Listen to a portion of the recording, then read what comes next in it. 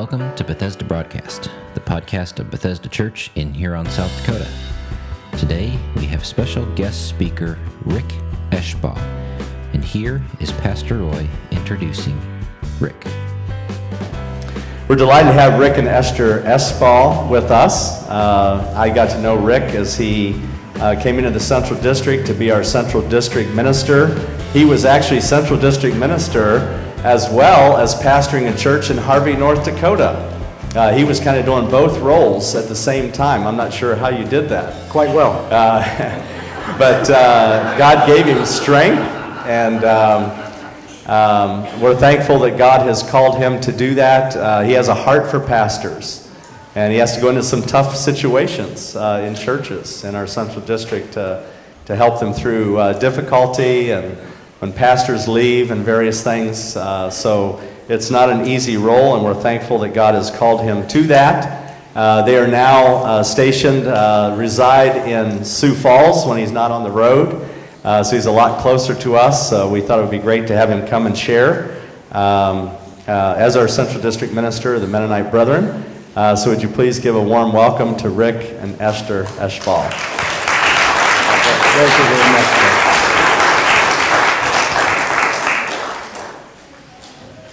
Oh boy, how do I follow that up? Huh? Turn this on, okay. Well, this morning I do want to thank you for allowing me to be here. I guess I also need to apologize because somebody indicated this is the first time that I've been here as a district minister, so forgive my tardiness. I was the pastor in Harvey Mennonite Brethren Church. About a year into that, they asked me to pick up what they called part of the district minister job. The church in Harvey had gone through a split, and I was working with them. One of the things that just thrills my soul is conflict and arguments and church splits. And I love restoration. I truly, truly do. My dad ran a body shop, and every time I see an old bucket of rust, it's usually a Ford, I get really excited. But how many have I offended already? No, just kidding. But today I would like to just thank you for your prayers. Part of my responsibility is to not only work with the Central District churches and their pastors, but also to represent them at the U.S. conference level. We have had a lot of meetings that focus on issues of our faith in terms of our practice. And I've also been called into those circumstances where we do have churches who are going through times of transition. But it's of that I kind of want to speak of this morning. I'm going to ask you a question, and I'd like for you to think about it, not in the way that you acknowledge that you will, but that you actually do it, where we would ask this question: how is it that you got here today? How is it that you are a person of faith, or a person who is seeking faith, or a person who is on the journey to understanding what it means to be a person of faith? How is it that you got here today? Who were the people that spoke into your life? When I think about my own personal faith, I did not grow up as a baby lamb in the church. That wasn't me. Our family grew up in Ulysses, Kansas. It's right out there by the panhandle of Oklahoma. My dad ran a body shop, and my mom ran a ceramic shop. And that's where we grew up. We were good people. We didn't smoke, chew, drink, cuss, or go out with girls who do. We were good, moral people. That's who we were. We were ethical people. We showed up at the Methodist Church every time they did the directories. You know, those church directories? My mom got a free family portrait, and that's what we went. So we could always tell about every 3 years we went to church, and we got new clothes, and we looked really good. But for us, there came a moment in my high school years. I was about a junior in high school. My father running this body shop, and this is back in the day when they would actually use, those really fine brushes to lay down these fine pinstripes on cars, etc. My dad was quite a technician. He was renowned for his workmanship. Some of his work actually ended up on the front of car magazines, and I'm bragging. But at the age of 38, my dad was diagnosed with Parkinson's disease. And over the next 5 years, we watched as our family was basically decimated financially by that, as well as by his physical health. But it was during this time that we also began to question what was our commitment to the Lord. It was during that time that people began asking about my dad's salvation. It was during that time as a teenager, and you all remember your teenage years. I know it's hard for me. I went back a couple of 20 years and could remember. But that was a joke, by the way. I'm not, yeah. But for me, it was a very troubling time. I watched as my dad's dreams were destroyed. He had to give up an airplane that he had restored and loved to fly. We were decimated as we watched our family home being sold, as we lost the business, all of those things, and I lost my roots. And it was during that time that I found a hunger for the Lord, but I definitely could have gone a different way. But for a man, his name was Max Hebert. He was a member of the Ulysses Mennonite Brethren Church.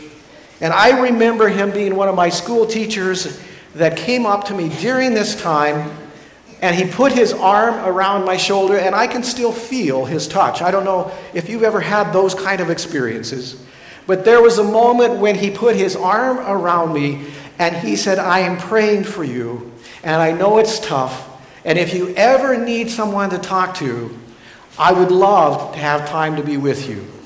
And it was that moment when I sensed that all was not lost and that I had found somebody who would truly understand and somebody who reached out to me. Now, I would like to say that at that very moment I knelt to the ground and accepted Jesus Christ as my Lord and as my Savior, but that's not what happened. It's not what happened. But it was part of my journey, and that's what I want to talk to you about today. Recognizing that you have a journey and recognizing that others around us also have a journey. And our passage today, we're going to find it in Matthew chapter 9, verses 35 through chapter 10, verse 10. And if you have your Bibles, I would encourage you to turn there with me. It is all about the sending out of the 12. And so as we take a look at this passage of Scripture, I'm going to again ask you, how did you get here? Who was it that put their arm around you? Who was it that spoke to you and said, there's more to life than what you are experiencing, or you do not have to be alone? Our passage begins in verse 35. See if I do this right. Okay, try again. All right, I'm going to need... Oh, there we went. Okay. Did I do that or did you do that? Okay, all right. If I don't, you will. There we go. All right. It begins by Jesus, it's talking about Jesus and his ministry.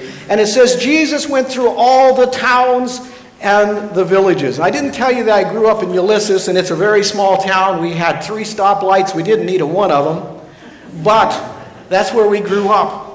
When it speaks about towns and villages, it speaks about the size of the places that Jesus was going to. And it speaks about him going to their towns. And it talks about going to their villages. And I don't know what a village would mean around here. We had a little town near Ulysses called Hickok. And it was a place where they would set up a speed trap because they brought the speed limit down about 20 miles an hour. There was a grain elevator and a place that would serve coffee while you were emptying your grain there. And that was it. There were 12 people who lived there. That's what it said on the sign. In fact, it had "Welcome to Hickok" on one side of the sign, and on the other it had "Now leaving Hickok." That's how small it was. But that's a village. And for the Jewish people, it was understood that any time that they could actually gather 10 believing men, 10 Jews, they would actually put together a synagogue and they would have a time of worship together. But that was the kind of the space that Jesus was going to. He was going to places like Hickok, and he was going to places like New York City, if you will. But it says as he was going there, he was teaching in their churches. He was teaching where they were experiencing faith, where they were being taught. And it says Jesus went to their synagogues and he was teaching there, but he was teaching something new. He was preaching, it said, the good news of the kingdom. It's not just about salvation, but it's a new way of life and understanding. It was different than what they were being taught.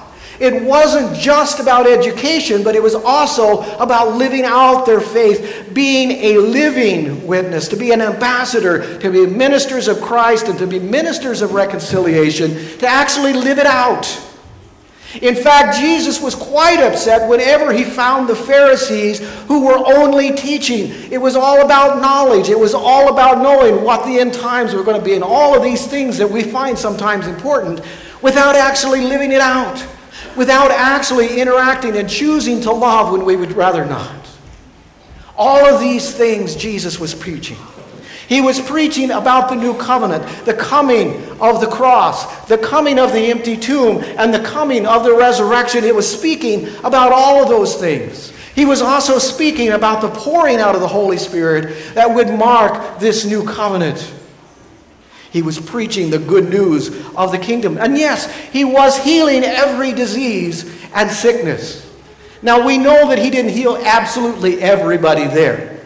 We know that after Jesus left his earthly ministry, there were still people who had brokenness in their lives. But it says, as he was going, he did these things. And then there came this moment, it says, when he saw the crowd. Now, how many of you have been seen before? For me, I was seen by Max Heber. I was seen when he understood my pain. He understood my family context. He knew the struggles that I was carrying, and he saw me. There came that moment when somebody saw me. Now, you guys are seeing me, but you haven't saw me. Does that make any sense at all? A little bit, doesn't it?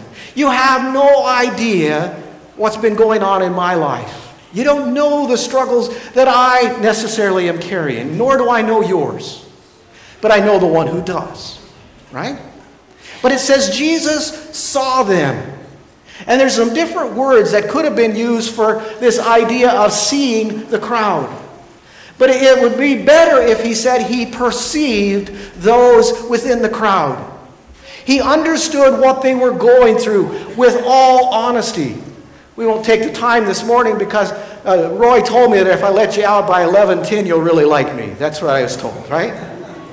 But go to Psalm 139, please. Psalm 139 is this passage which speaks about how we are formed. And it says, God knows all of our ways. He knows our thoughts. God knows everything about us.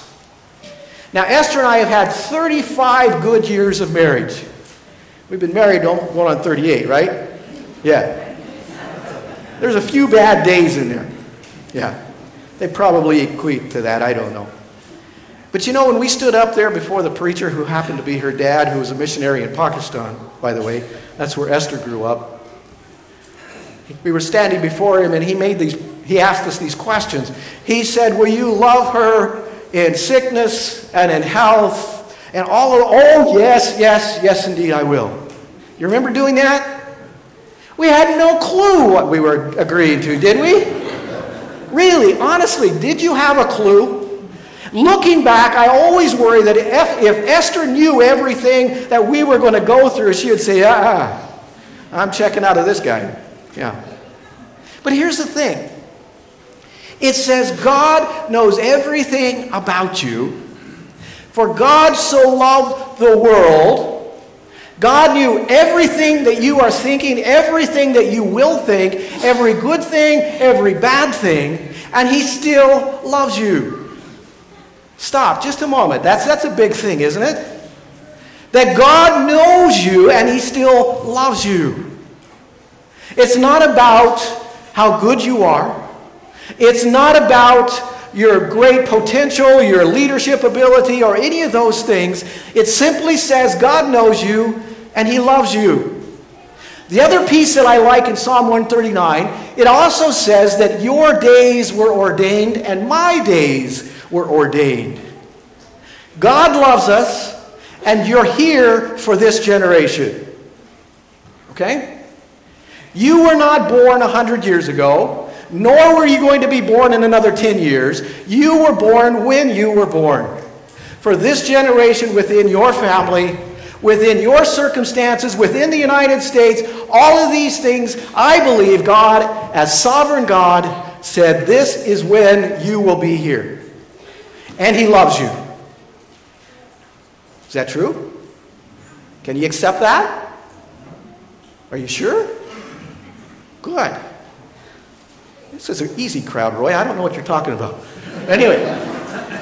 But it says that when he saw this crowd and he understood the people who were there, knew why they were born, knew the circumstances they were under, knew this guy over here who had a horrible father-in-law, right? All of the things that were happening in those people's minds, God knew that, Christ knew that, and he had compassion upon them. Compassion. Compassion is different than love. You can't have compassion without love. But compassion is love that generates into an engagement with that person. Compassion says, I have to do something about it. It's different than empathy. Boy, I feel sorry for you. Compassion says, I am going to walk with you through this process. It said he had compassion on them. Why? Because they were harassed and helpless like sheep without a shepherd. Where had Jesus been preaching, by the way? In the synagogues, where it was all about earn your love, earn your place, earn your salvation. It's all about this righteousness. It was all about this idea of being perfect. And it says Jesus had compassion on them because in their synagogues and in their understanding of who God was, they were like sheep without a shepherd. They missed the fact that God knows them and that God loves them. That's what caused, it says, for Jesus to have compassion upon them. Now, what would you do if you were Jesus? What would you do? Well, according to what we read here, I need help again, I guess. We're just going to let you move it up there. There you go. It says, then he said to his disciples, whom he had promised that he would train them to be what? Fishermen of... Okay, well, Jesus said this is a good time to learn. This is a great time for you to understand what it means to be a fisherman of men. It says, then he said to his disciples, look, business is great. Look at this crowd of broken people. Look at these people who are being harassed. Look at the people who are ready to hear the good news of Jesus Christ. They're sheep without a shepherd. They are lost people. He said, the harvest is plentiful, but the workers are few. Therefore, ask the Lord of the harvest, it says, to do something. To send out workers into the harvest field. Is that what it says? Whose harvest field is it? It's his harvest field. He said, look, this is the harvest. This is the opportunity. This is the place where we have opportunity to minister, to harvest. How many of you think that when you come to church that we are coming to church, or do you understand that you are the church that will be sent? There is a difference, isn't there? I look here and I see all these people who are going to go out into God's harvest field, and you will have opportunity to see people as Christ sees them.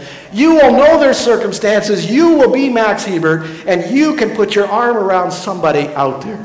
And you can help them move forward in their faith journey.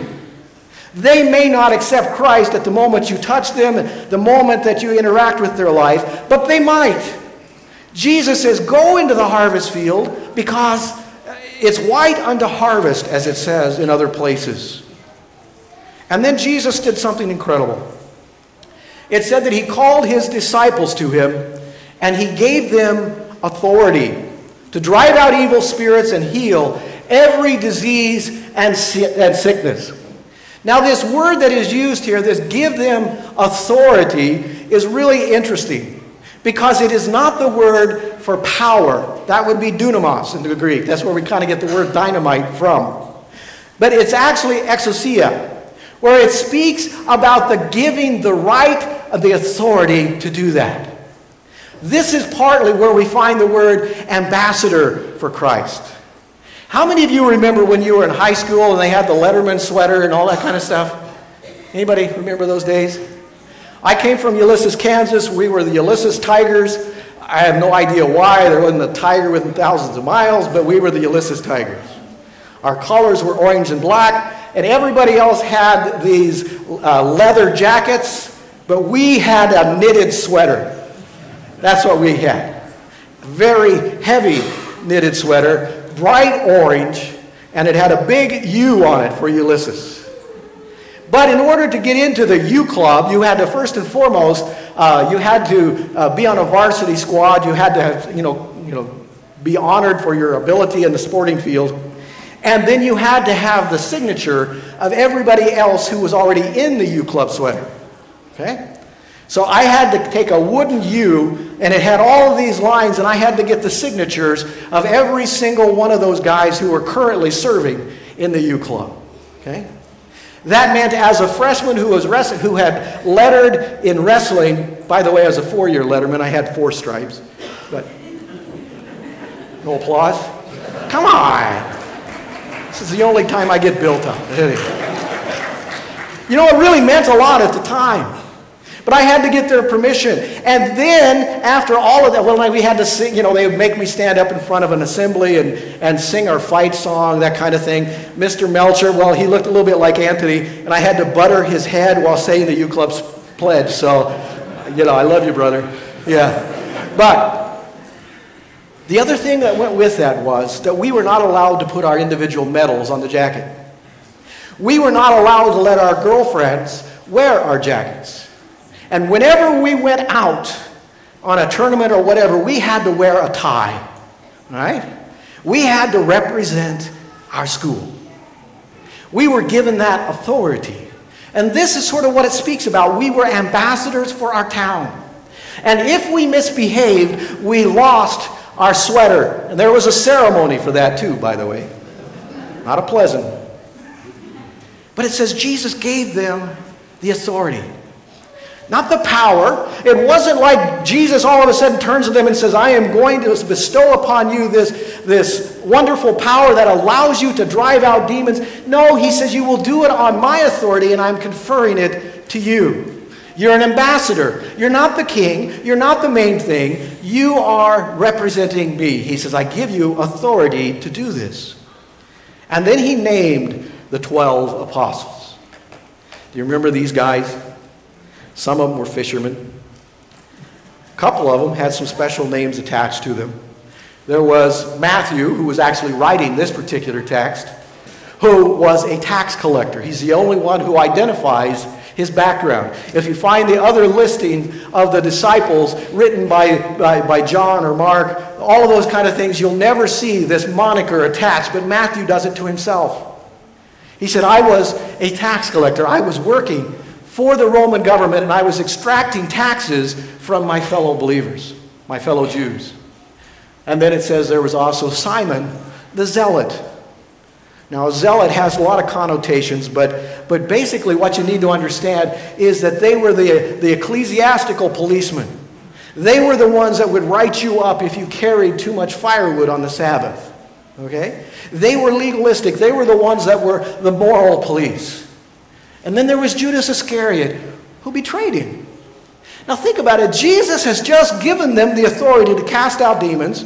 He's given them the authority to heal. He's given them the authority to preach the good news of Jesus Christ. And the list includes somebody like Judas Iscariot. Do you understand that there will be people who will walk in their journey faith for a season, and at some point they will say, this is not for me.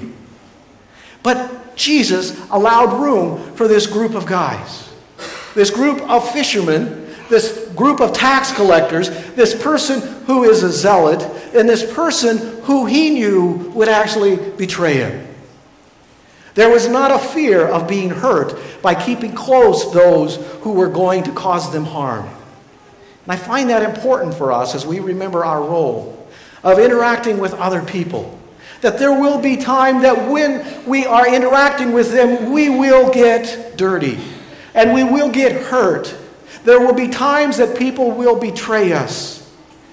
But the importance was that they have room, that they have a place to develop and to be questioned about their faith and what they will do.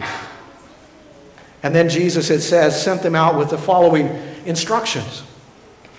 He says, don't go among the Gentiles or enter any town of the Samaritans, but rather go to the lost sheep of Israel.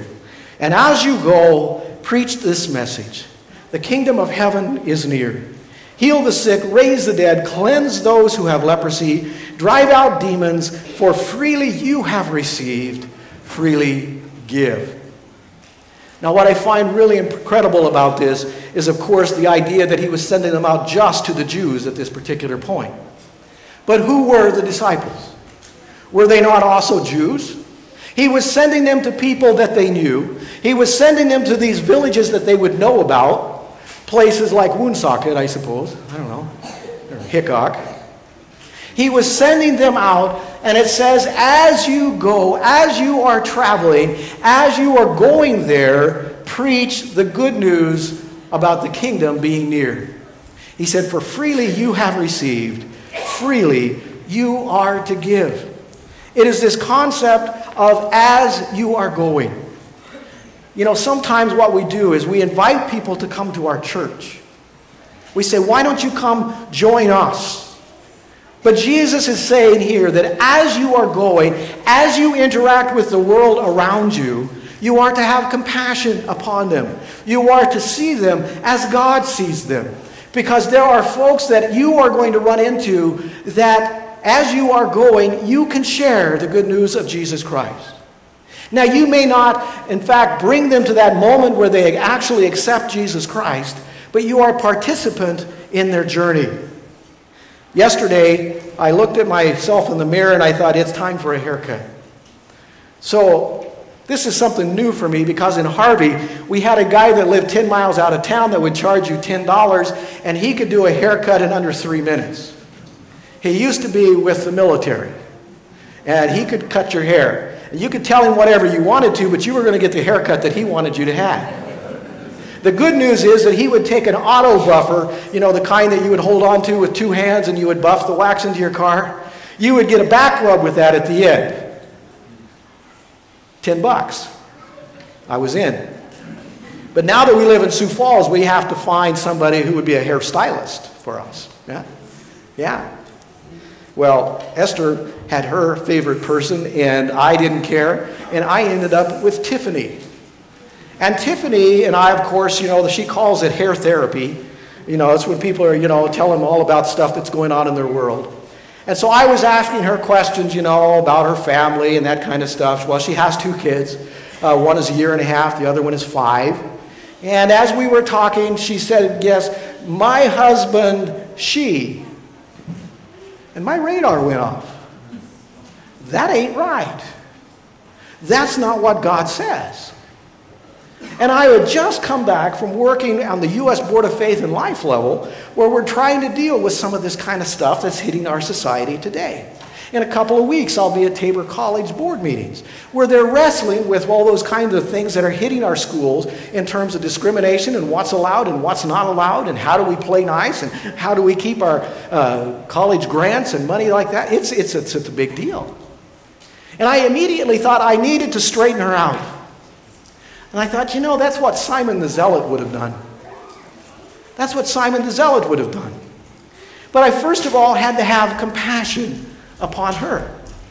And I asked her, I said, well, she asked me, she says, well, how is it that you got into your, I think she called it a vocation.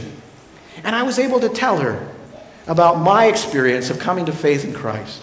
I was able to tell her about the compassion that I received, about the forgiveness that I feel, that God has worked in my life in a mighty, powerful way. The idea that somehow or another, that God works with all of us where we are. And I thought the worst thing that I could have done was to stop the work that God was doing in her life at that particular moment. And all I was supposed to do, I knew this by the conviction that I had in my spirit, was to remind her that God is a God of love, who sees where she is and understands her circumstances and was going to be able to minister to her. And I had the potential to blow that up by sounding self-righteous and pious at that particular moment. I didn't change my theology. I didn't change the fact that God is a holy God and views that as sin. But I did leave a fresh taste that God loves us. And He always starts with where we are. And I thought, I have no idea the journey that she is on, but I didn't want to get in the way of what the Spirit was doing. That's our world. We're always going to come across people who are sinners. In fact, I think most of us in this room qualify. Yeah? But I do know that God surrounded Himself with disciples, some who were very self-righteous, some who had kind of a difficult past, some who would reject them. And He also was able to see the crowd and have compassion upon them. It begins with what we saw on the screen earlier during the offertory. God loves us. It begins with that concept. And we can't go necessarily on our own strength. This passage in Matthew chapter 10 goes on in verse 9, and it says, "Do not take any gold or silver or copper in your belts. Take no bag for the journey, or extra tunic, or sandals, or a staff, for the worker is worth his keep." Now, this is usually the place where I plug to make sure you're paying your pastor fairly, right? Isn't that what I was supposed to say here, Roy? Yeah. But it's not just about pastoral staff. It's about us as ambassadors for Christ. You have a unique ministry here to this city and its surrounding communities, to your family, to your co-workers, to the person that cuts your hair or sacks your groceries. All of this, you have an opportunity. You just have to be available. And it's going to be different for everyone.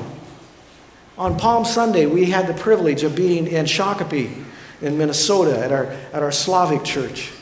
And it's a church of over 1,000. On Palm Sunday, I think they have 200 kids who, what they considered to be their children's ministry. And they were coming up with their palm branches, and then I don't know what they were saying because it's all in Russian, right? But I have a good idea. Hosanna, Hosanna, I think is what they said. Yeah. Over 1,000 people that day. And I got the privilege of sharing a little bit there in their service, and that was wonderful. But I didn't understand a word of it. But I noticed that there were over 1,000 people that were going to be released back into the city that would have opportunity to see people as Christ sees them. The following Sunday, I had the opportunity to be there on Easter at our church plant down in Fremont, Sanctuary Fremont.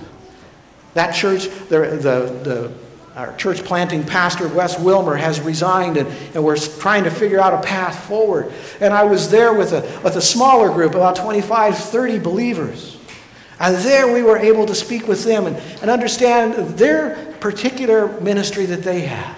They have a wonderful Celebrate Recovery ministry there. They're ministering to a group of people that probably haven't even hit the radar of the folks in Shakopee. And they're ministering in Fremont. And I was ministering in Harvey, North Dakota, and it was in fact a small town, but it was a church that had gone through a church split and it divided families. And it was in the midst of this conflict that I watched as believers had to grow into their faith. Even though they had been Christians for many years, God still was teaching them what it means to love one another and to forgive one another. And in a small town, that's a big deal. It truly is. Because if you're known as the church that doesn't like anybody, it's hard to attract people, isn't it? Yeah. And everybody knows everything in a small town. In fact, everybody knew that we got a raise one year because we went from 1-ply to 2-ply. That's the truth. Not really. Jesus says, don't take anything along with you. Don't think it's because of who you are. It's because you've been authorized with this message. It's not your message. You did not receive dunamis. You didn't receive power to do this. You received authority to share with those people what you have received. This idea of compassion, this idea that the good news is available to all. And the request that he has is that we would have compassion for the sheep. As we close this morning, I want to remind you how this all turned out, by the way. You know, Jesus sends out these 12. Do you know what follows next? You can read ahead in your scriptures if you want to. But it tells us that what happens next is they come back and they report that all of these things have happened. And next thing that happens for Jesus is that there are people who are following Jesus now in droves. The next miracle that happens is the feeding of the 5,000. Where do you think the 5,000 came from? It was because of the ministry of the 12 being sent. Because they went out and they shared the good news of Christ, there were many who had to come get a second look at what was taking place. Did Jesus teach them how to fish? Yeah, he did. Did they do it? Yes, they did. Yeah. So I want us to understand that when you come here to church, I hope you hear good stories. I hope that you have opportunity to dive deep into the Word of God. But I hope that you leave here with this sense of compassion for those who are around you. And every time there is a conflict, every time we find ourselves in a situation where the gospel meets the world, we're exactly where God wants us to be. People are teachable. They are hungry. And they need someone to put their arms around them. I'm going to pray for you, but my prayer is a dangerous one. And I will allow you to pray it if you desire to do so. Let's pray. We hope you've enjoyed today's message. If you would like to know more about Bethesda Church, you can check us out on the web by going to our website, which is BethesdaMB.org. That's Bethesda, M as in Mary, B as in boy.org. Or check us out on Facebook by searching for Bethesda Church of Huron. Have a blessed day.